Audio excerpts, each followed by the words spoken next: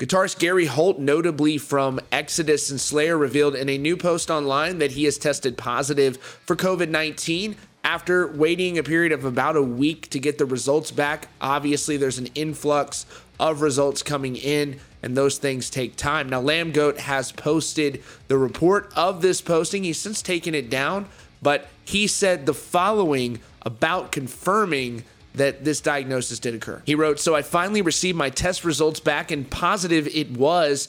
Lisa's came back negative, and it's been long enough since my symptoms that I'm officially in the clear to do the things I'm allowed, like buy my own groceries. I feel great, made it through the tougher moments, and my health feels 100% normal. Thanks to everyone who wished us well. Now it's time to start working on some new Exodus riffs while I'm basically stuck in my house." Now, Holt is not the first musician to contract the coronavirus. In fact, there have been numerous. One most notably would be Testament's Chuck Billy, who was on tour in Europe, became exposed. He said he was feeling fine during his time on the tour of Europe, but once he got home, things took a turn for the worse, he explained in an interview. He told Rolling Stone, "Yeah, right away, it was the shortness of breath. The first or second night, I was walking to the bathroom just huffing and puffing. I'm like, oh my God, this is one of the symptoms. I didn't know about the body aches and the headaches, but we just couldn't get comfortable. We were achy. We didn't have the fever, though. I don't know if it's because we were taking aspirin.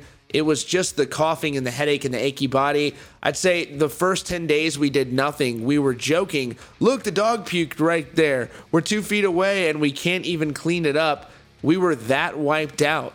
That was the joke, looking at dog puke for 2 days.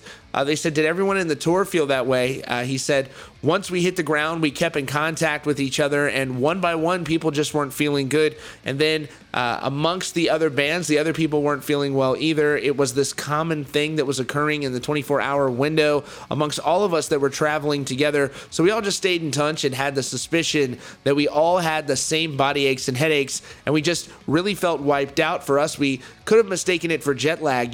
Tour's over, we're tired, we traveled a long way." Of course, this has been a very serious ordeal for everyone, including the music community. Most recently, Joe Diffie, a legendary country artist from the 90s, unfortunately passed away due to COVID-19. The country music world is mourning that as well.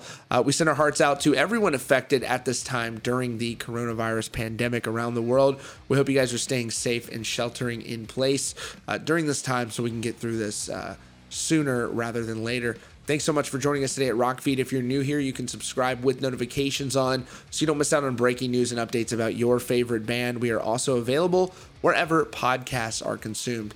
Thanks again for joining us, and we'll see you all very soon.